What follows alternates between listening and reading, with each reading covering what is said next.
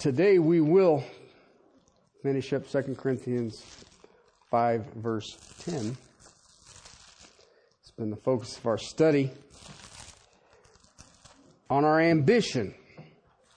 On our ambition. If you would, please join with me in prayer, and we'll read verses 9 and 10 of chapter 5 of 2 Corinthians. Father, we come before your throne.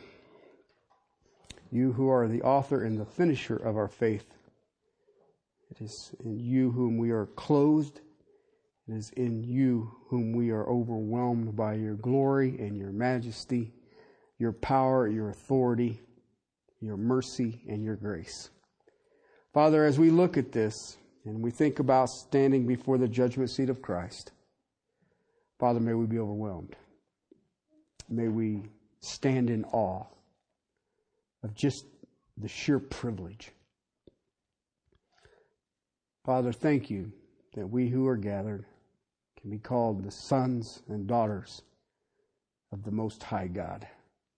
And even as we read in Ezekiel this morning, it is only by your hand of mercy, by your heart of love, and by a grace that overwhelms that anything good happens.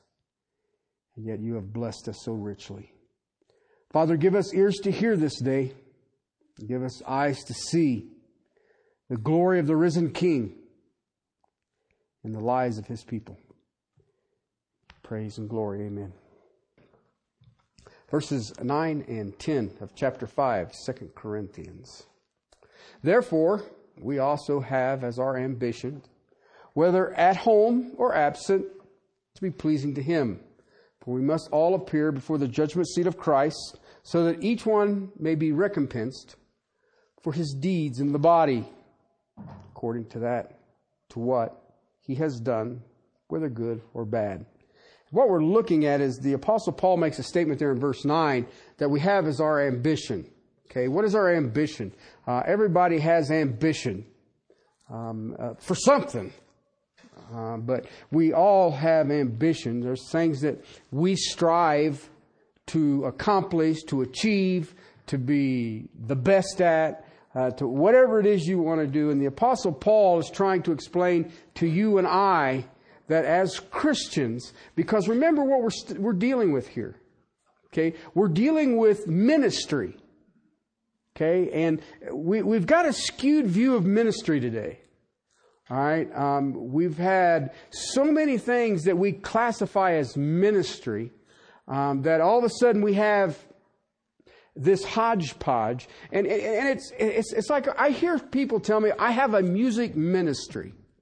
Okay, basically I am talented to sing, and I've classified it as a 503c, so I don't pay taxes on it because it's a ministry. Well, that's not why yeah, it is.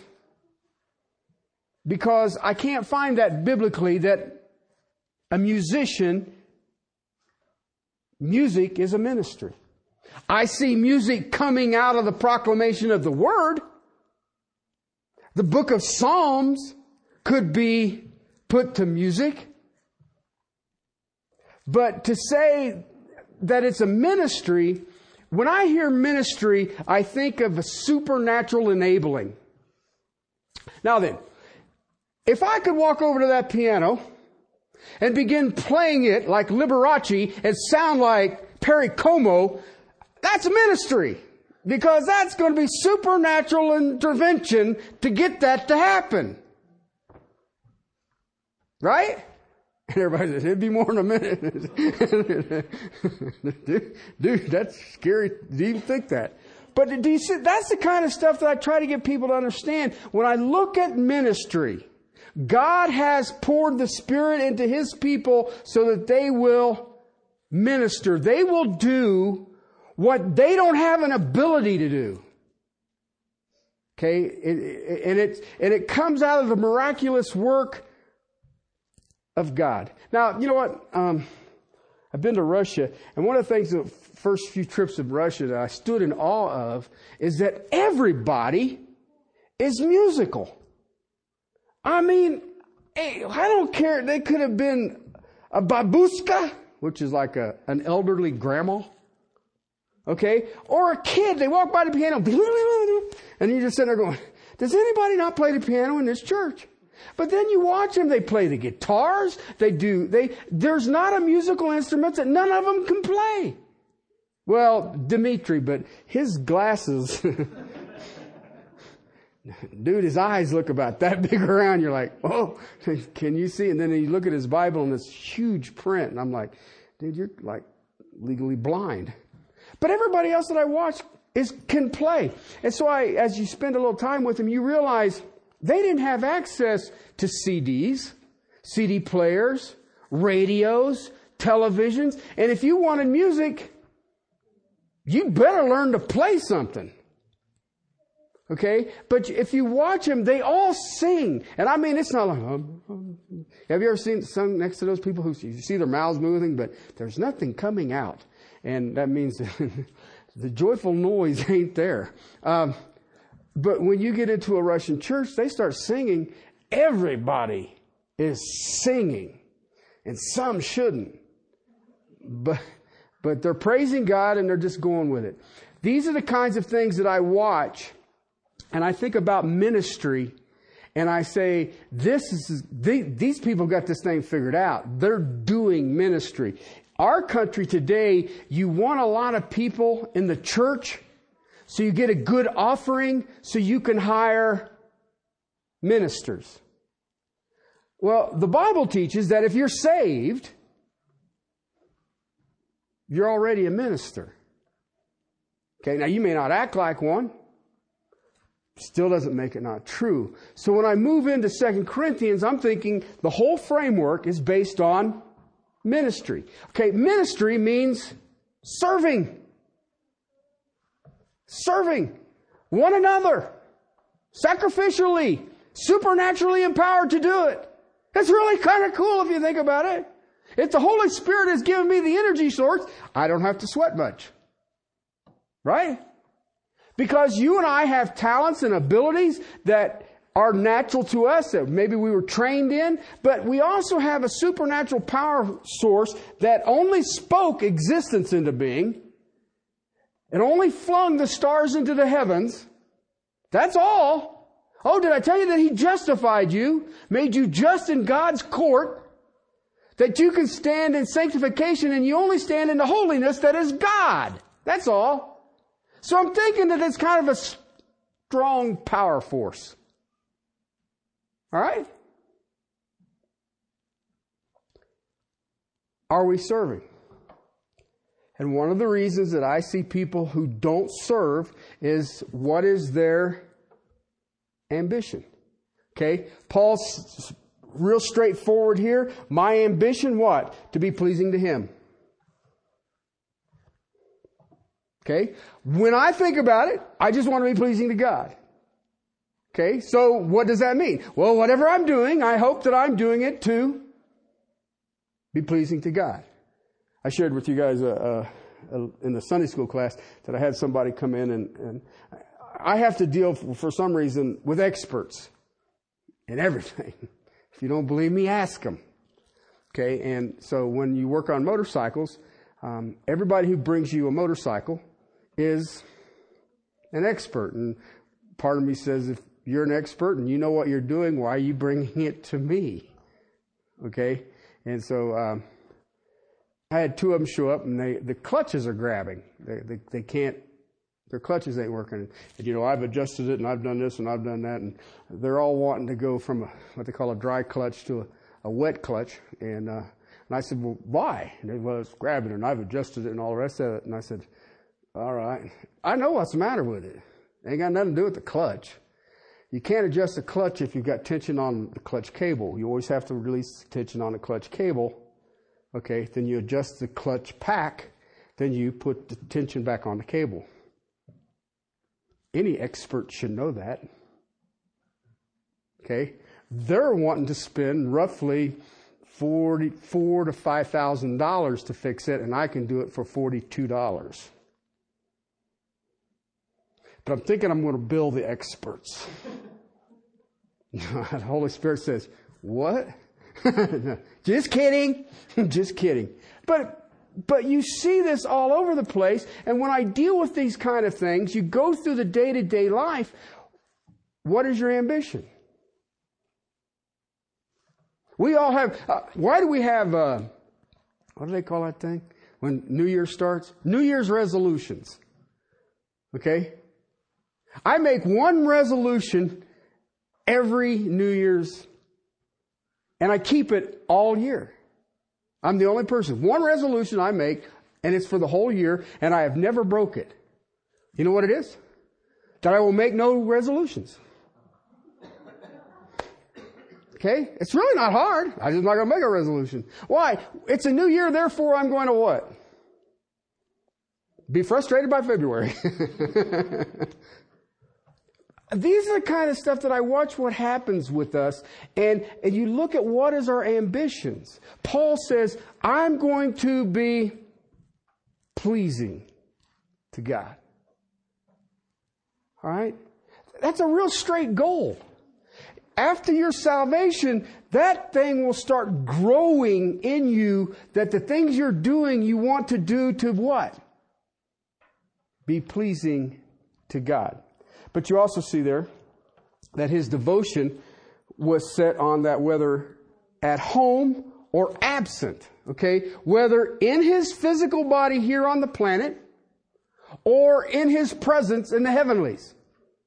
All right? So his devotion was not based on, you're going to be really devoted when you see him face to face.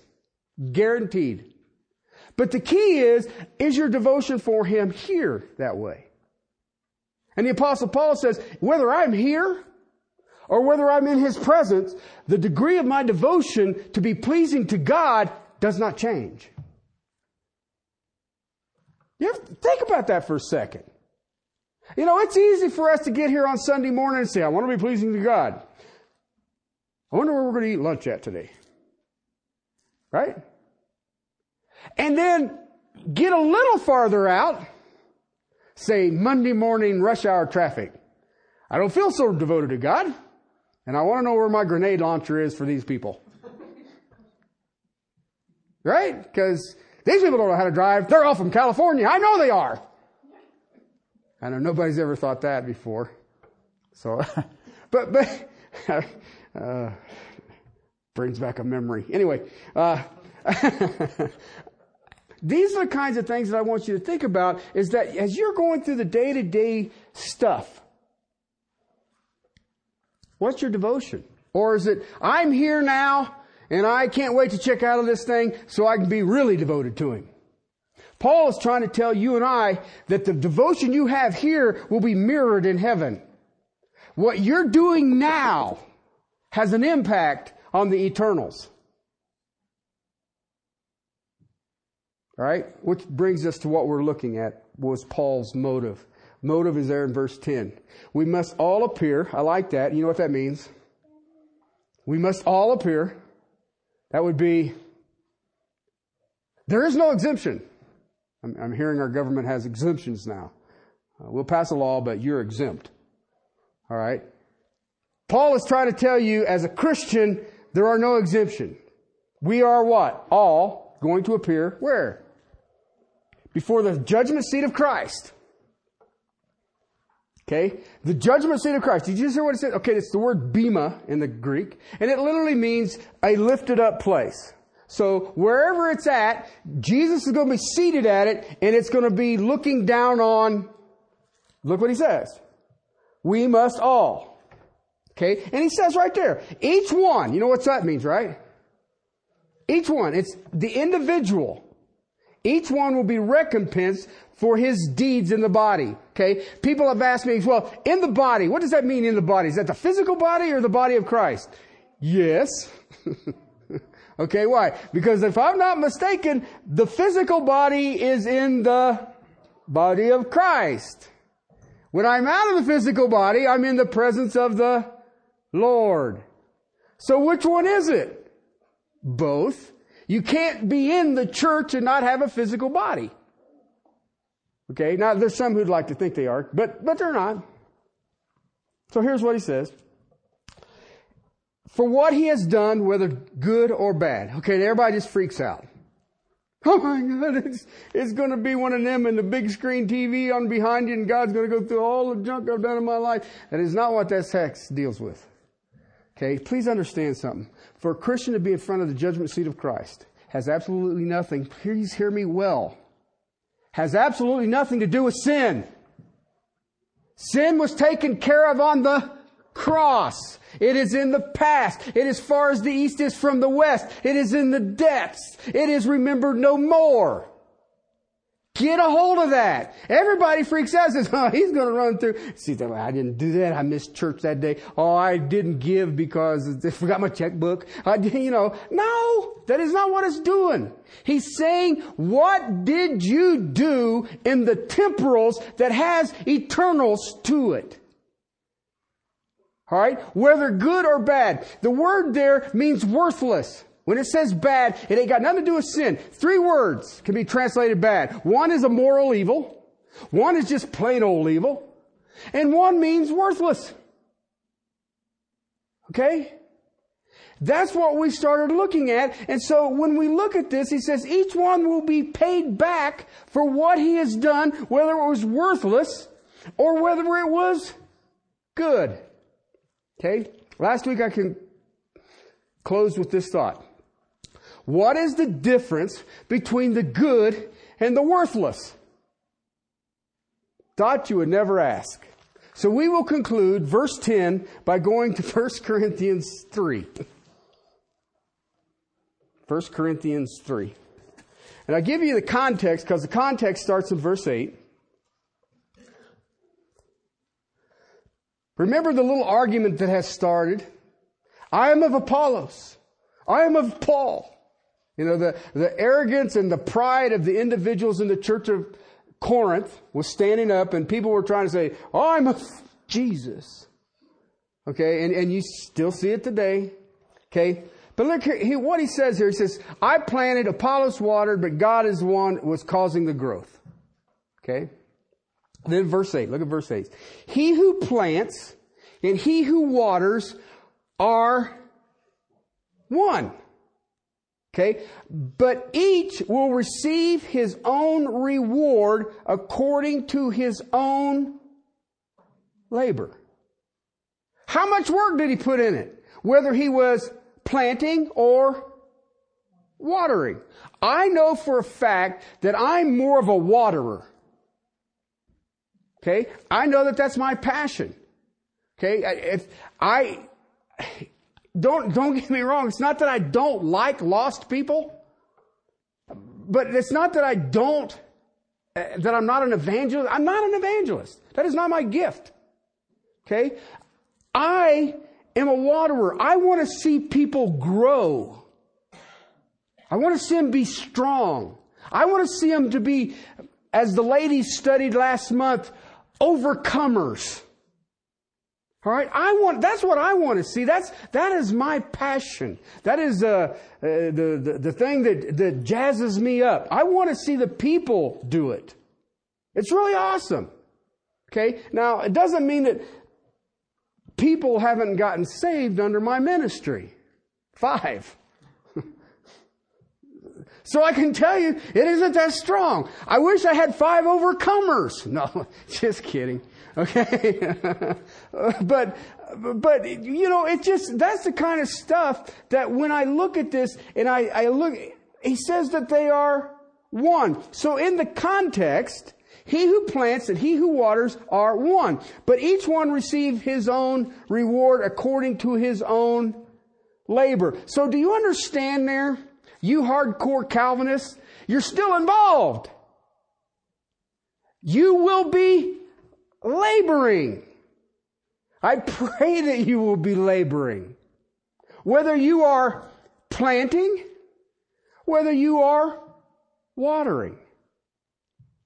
Okay? Now understand, when it comes to planting and watering, do you understand that sin's not involved? Those who serve God, it is God who does it. You are nothing but the container, the vessel, the channel, the conduit, whatever you want to call it. It is God doing it. That's why I get frustrated when I watch Christians says, well, I shared the gospel with them, but they thought I was kind of stupid and it just hurt my feelings, and it was like, you can't do this wrong. We have to understand that. Well, but I want to, no! Where does the response come from? God. It isn't based on you, your clever schemes, or how, if you would have just said this during the gospel presentation, this would have happened. You can't do that. You just flat out can't do that. And yet I watch people get discouraged. I know people in this church who have taken on quote unquote disciples, poured themselves into them just to watch them walk away. And you feel like, well, that was a waste of time. How many times has the Lord looked at you and says, gosh, that's a waste of time?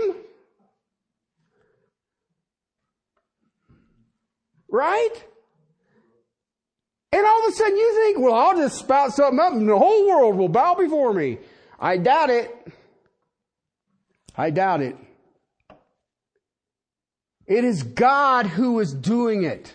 Whatever the harvest is, it is God's plan. We are but the container. That's why we will sing, surrender all.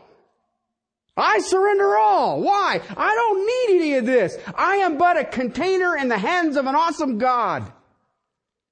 If you are saved today, that should be your mindset, because your ambition is what?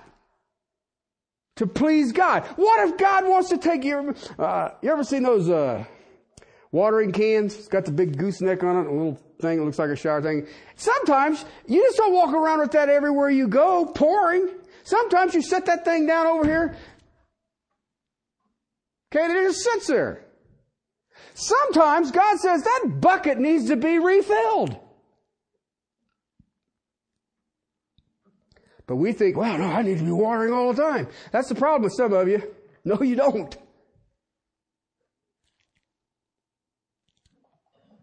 Each one of us labors. And Christians are rewarded for their life effort.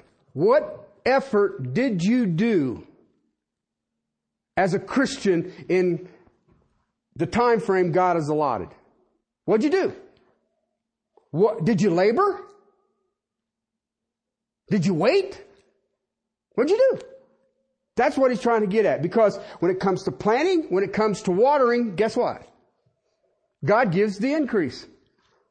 All right? But do you labor? Do you work at it? Verse 9.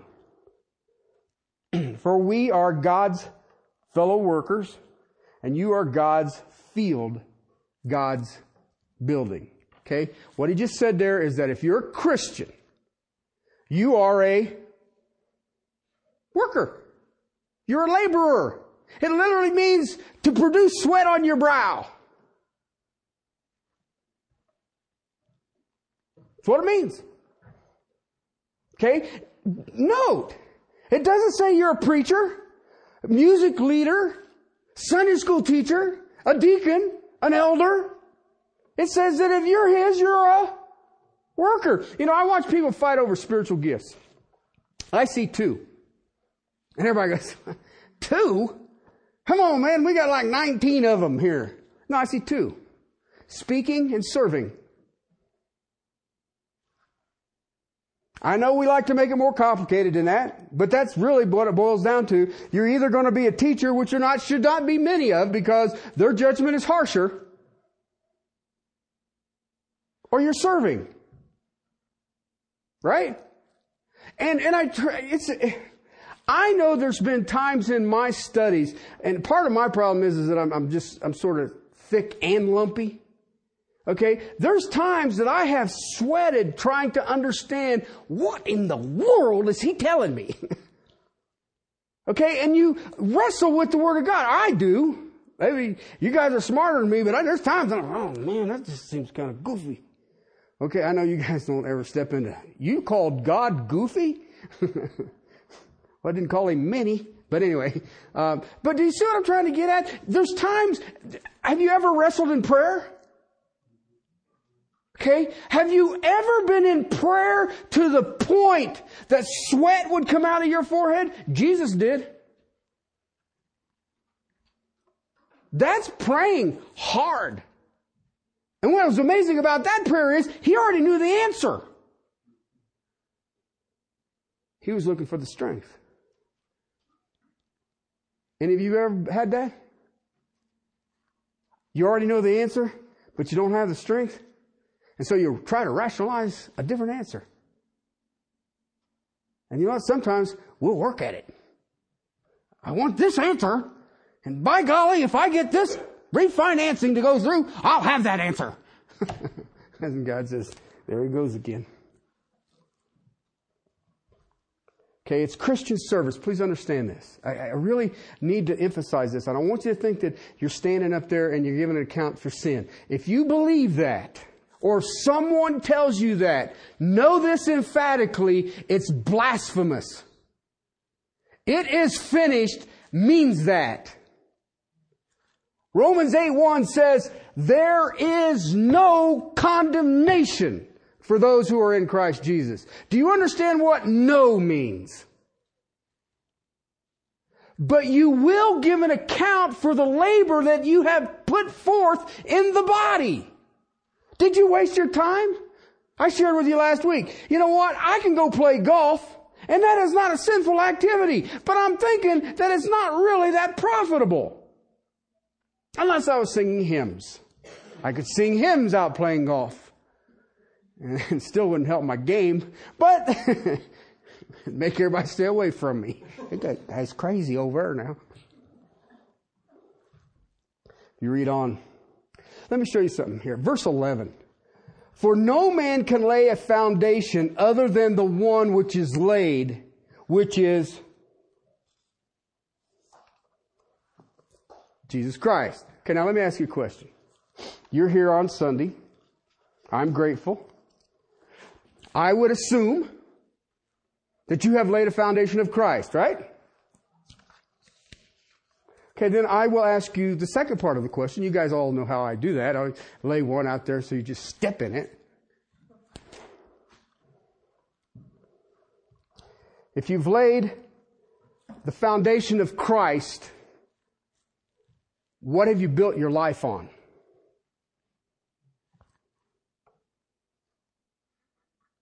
Because I hate to break the news to you, it is very evident. You can't walk through this life and not show what you're building.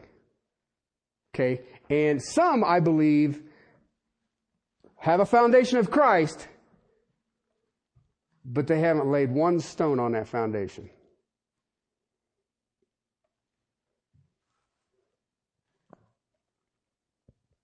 What he's trying to tell you is the foundation stone is Christ.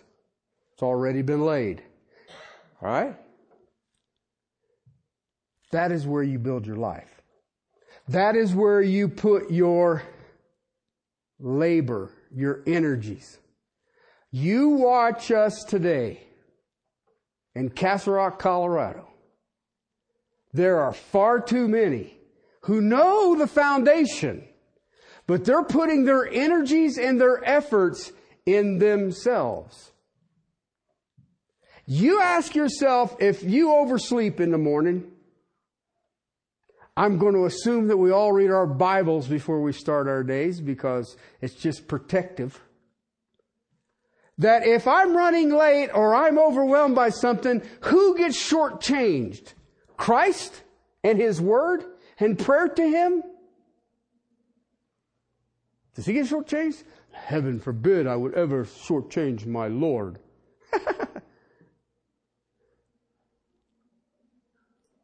Or do I get shortchanged? Okay, now I want to show you something. There's 6 things here we can build with. Basically, the first 3 are indestructible.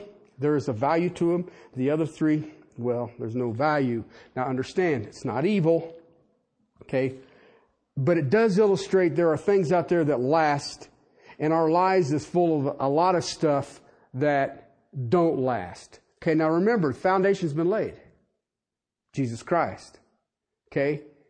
But there is a lot of stuff in our life, if you're not talking about evil. There's a lot of stuff in our life that does not have much eternal consequences. Right? There's no lasting value to it. Now, if any man builds on the foundation, the foundation, verse 12, on the foundation which is Jesus Christ, with gold, silver, precious stone, or you can build with wood, hay, and straw. Each man's works will become evident, for the day that Paul's speaking about in 5:10 of 2 Corinthians. All right. Each man's work will become evident, for the day will show it, because it will be revealed with fire. And the fire shown it because it will be revealed.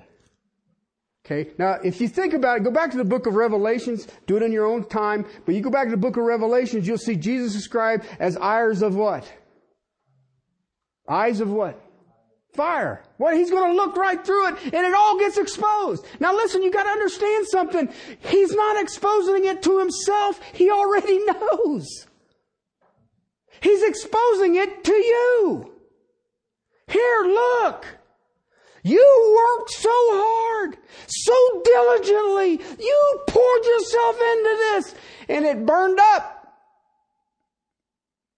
Bless your heart. You tried, but you weren't building with gold, silver, or precious stone. It looks good, but when the heat's on, it becomes evident. It's not eternal. God has filled our lives with wonderful things. I've had the privilege to travel to some amazing places and see some and just do some amazing thing. I think about standing, there's a viaduct that was running along the coast of Israel into, is it Caesarea? Yeah, into Caesarea. And it's crumbled down, and this thing's on the beach, guys. I mean, we're talking, you go under this thing and you're out there, and that's the Mediterranean. I mean, you're probably looking tied out, you're probably looking 20 yards. But you can see where the wind has blown the sand dunes up over, and it's trying to cover up the viaduct. Okay, because this is what would be bringing fresh water into the city. And part of it's just falling down and all the rest of it. And I remember standing there and this white sand. And the Mediterranean looked like somebody had spilled blue food coloring. It was a fake blue. You just look at it and you go, oh, dude. And then here you see this huge viaduct and it's falling apart, being covered by sand. And I think, whoa. This wasn't on a list of things that I wanted to do when I grew up, and I'm really thankful that I'm doing this. I remember hanging on a rope about 950 feet on about a 93-degree rock, watching the sun come up over the eastern horizon of Colorado. Long's Peak. If you look north, you see Long's Peak. I'm hanging on the east face. We were supposed to climb it in a day. And God said, here they go planning again. And we got caught, had to spend the night in it. And to speak of a restless night would be the understatement of my life. But all of a sudden, you're hanging there by your harness. You spend all night spinning back and forth on the rope because, as I said, it's 90 degrees out. So the rock's over here. You're out here going, gosh, this isn't as much fun as I thought it was going to be. But all of a sudden, you see the sun coming up, and it's like the beauty of it. But you know what? In either of those cases, the beauty of God's creation, dude. Look at what God's painting with. It's worthless. It's a memory that I have. It's worthless. I sat on the Sea of Galilee, and I had a church directory. I got up early one morning. The sun hadn't come up, and they have these birds over there that are just noisy. And they get in these bushes, and it's just, gee, crickets. And I went down to the Sea of Galilee. And I'm just sitting there on the edge of it. And I take out that prayer directory, and I can look across the Sea of Galilee, and over there is Tiberias, and Mount Arabat is right there. That most people believe that Jesus ascended to glory off the top of that mountain. And I'm sitting there, and I'm going through the directory, praying for each one of you and your kids. That's gold, silver, and precious stone there. Because I've realized that if I take my church directory and I pray for every one of you, it's got eternal ramifications. And I don't have to be sitting by the Sea of Galilee. I can go to Chatfield. When the ice is gone. I love you guys a lot, but not that much. Sitting on a block of ice and pray for you. God has filled our lives with wonderful things. We enjoy it. But you know what? It may not have anything eternal to it. We need to fill our lives with the eternals. We don't reject the beauty of this creation. But this creation is passing. It will not last. He will create a new heaven and a new earth. We can enjoy what is here temporary, but we need to fill our lives with the eternals. We need to be looking with an eternal perspective. We look to the internals. We look to the heavenlies. We take the beauty of this place and we give God the glory. Absolutely.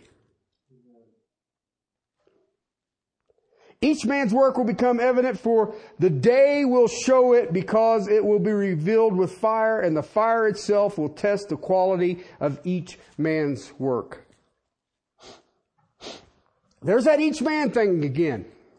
Each man's work. Romans 8, each man's work. 2 Corinthians 5, each man's work. Here, it's the individual. What did you do? What was your labor? How much energy did you put in it? And it will become very evident in Christ's evaluation. He will evaluate this thing. If you look at 1 Corinthians chapter 4, verse 5, therefore do not go on passing judgment before time, but wait until the Lord comes, who will both bring to light the things hidden in the darkness and disclose the motive of men's heart. Then each man's praise will come to him from God. Why is it we work today so we can be praised? Remember when we had the pews about the old building? And we had them little placards on the side of it. This is in memory of Bob Hope, and this is in memory of whoever, all over. What is that? Well, I donated that pew. I spent money. I wanted a recognition that I spent money for my Aunt Ethel on that pew. Well, you got your praise. That's it. That's it. But you and I run around, I watch people on a regular basis who believe they need the accolades. Somebody's got to say, I did good here, or I ain't doing nothing. You know what?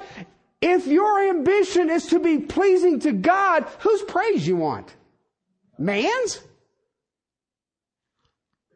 Man's? It's just a man. You know what's funny is we got presidents' heads on a rock up in the Dakotas.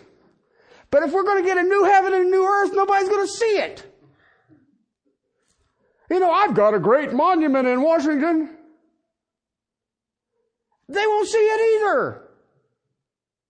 But yet, look at what our focuses are. The day will show it. Christ, in an elevated position, is going to test the quality of it. He will put it under this fire test. How does it stand up under the heat? And the fire is His gaze upon it. Put the fire on it, what comes out? Got an email from my son, I shared it with you guys, that under pressure, under duress, you see what comes out. Ain't it true? We go cruising, skippity-doo-dah through life, thinking Jesus loves me. Yes, I know, for the Bible tells me so. And then all of a sudden you get broadsided, and God says, you trust me? Well, go read Job. No, you. Oh, I'm convinced that the suffering of this age can't. I hope it happens for you. Right? Because it is when those times of heartache and pain that is overwhelming that the trueness of who we are and who our foundation is going to shine forth. Or not. Perhaps it won't shine forth. You just sit there and go, dude, that's wood, hay, and stubble. It's just, everything's boiling. Okay? Now listen, again, I want to make sure that you understand that I'm not talking about morality. I'm not talking about evil deeds. I'm talking about what remains will be rewarded. Each of us at different times have labored at a task for the Lord. Right? But, I see in the body of Christ, we want to labor as long as there's this boom, boom, thing happen. Okay? As soon as you cross that bridge, know this. You're saying Ezekiel is a failure. You're saying that Jesus Christ's ministry is a failure. You're saying that Jeremiah was a failure. Isaiah was a failure. John the Baptist was a failure. You take truth, you roll it out, and let God deal with it. If someone gets saved, God gets the glory. If they all get condemned, God gets the glory. You are but the container. Do you labor with the task that you've been given? Because if you labor based on your reward, then you're looking at the temporal. I'm looking to be well-pleasing to my God. That I can hear, well done, true and faithful servant. Is there anything greater? Good gosh. And I watch us today flailing around in the name of Jesus for no apparent reason. Does it have eternal value? Listen, this ain't dealing with your salvation. You're saved, you're saved. The issue is the rewards. The issue is that the end of our time in these tents, will we hear praises from God?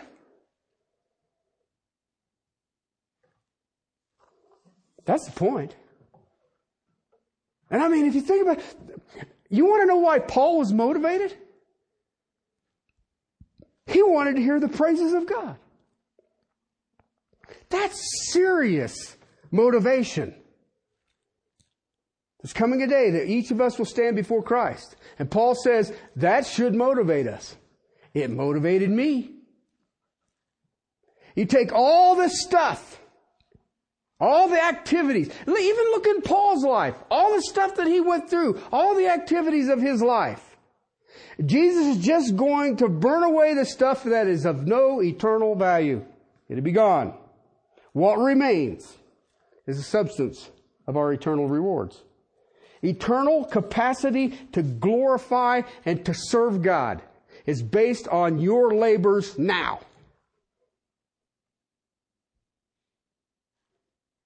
That's amazing to me. It's amazing to me that we even get the privilege, let alone, what? Lo, I come quickly and I bring my rewards with me. Whatever I do in this body has direct implications on my eternity.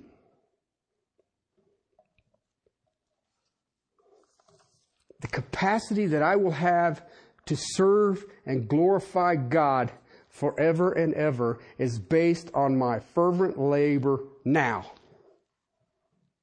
Right now. Paul sought this highest goal. This is a noble ambition. He had his widest devotion was to this goal. His motive was, I want to be praised by God. I want to spend this temporal life pleasing to Him, so when I'm done with this temporal life, I will be praised by God and God will be glorified. Honor Him for eternity in the highest, fullest capacity possible. Is that your goal right now? Let me tell you, you're going to get weighed by it. Take this tent, take this body, and use it to serve Him. Now, I do want to give you a little caveat in case you're thinking, oh man, I'll get out there now. I'm going to buy me a whole case of tracts. Instead of that one, I keep in my back pocket just in case. Let me give you a text. Ephesians chapter 2, verses 8 through 10. For by grace you have been saved through faith, and that not of yourselves. It is a gift of God, not as a result of works, so that no one may boast. For we are His workmanship, created in Christ Jesus for good works, which God prepared beforehand so that we would walk in them. There's that walk word again. Remember today we was teaching on walk in the Spirit. Okay? It should be second nature. The good works that God has prepared, I'm just walking in them. I like that. I don't want to run in them. I don't want to jog in them. I just want to walk in them.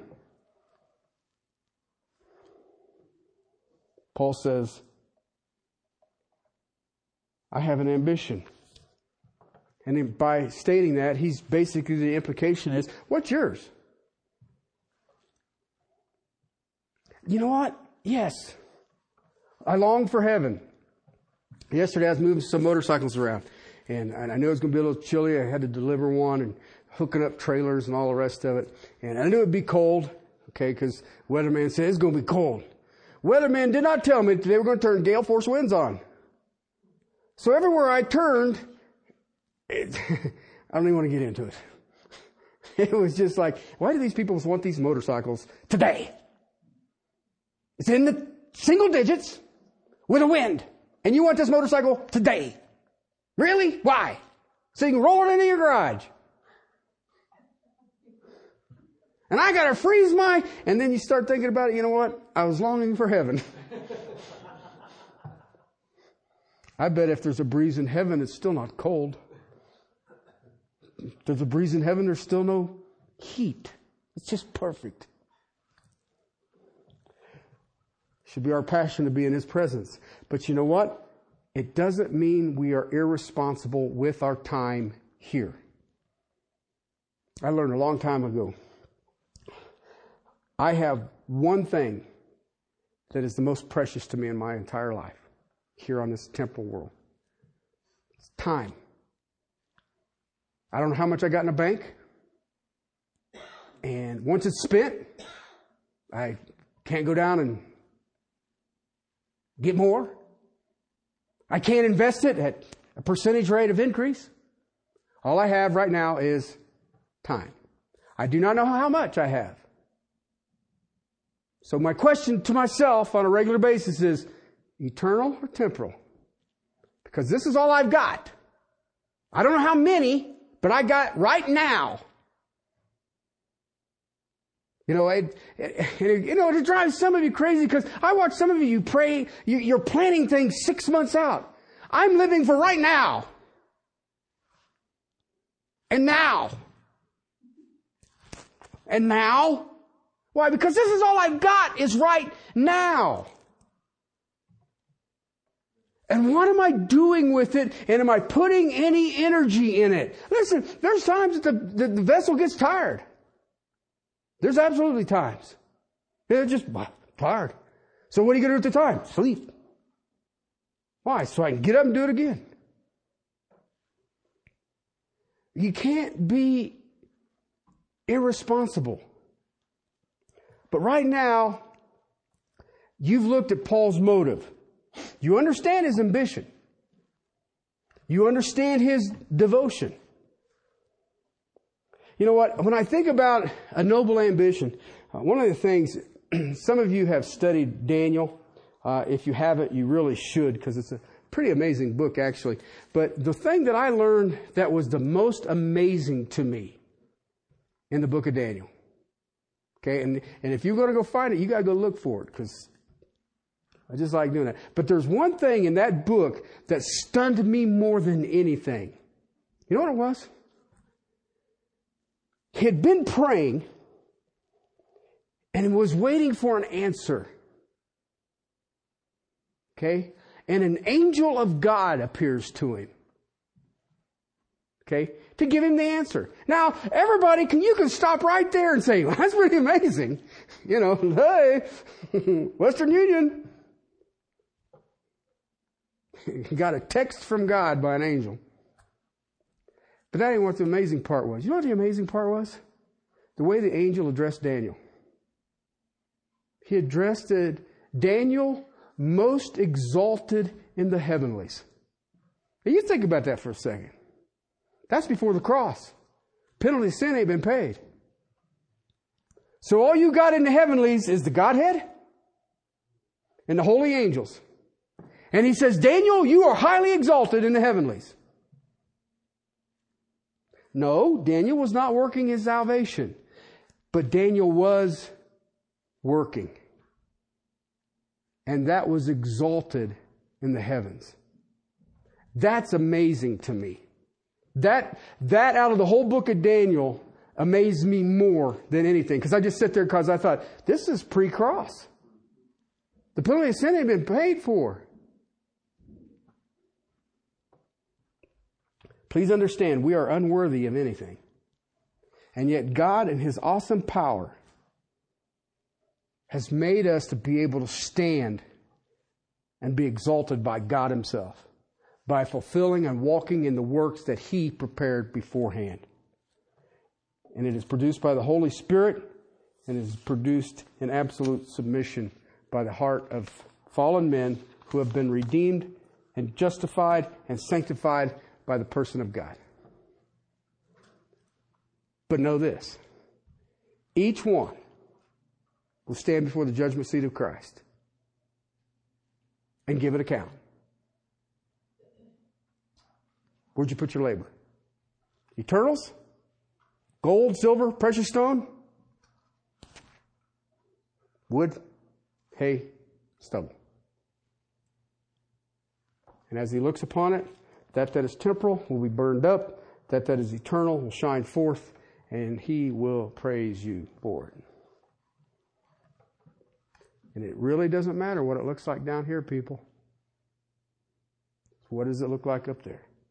Let's pray. Father, thank You for Your word. Amazing things that You do. Lord, I pray that each of us will hear what Paul said and say, let's be followers of Paul. Followers of Paul, as he is of Christ. I thank You for that, Lord. Thank You that You set a man among the Gentiles, a minister, a servant, to set a path, to set a course on a foundation of our Lord and our Savior, that each of us, that even this day, may build our lives upon that same foundation. Father, that overwhelms me. I praise You and thank You anyway. May each of us press on for the upward calling, considering others more important than ourselves. To You and You alone, our Lord. Amen.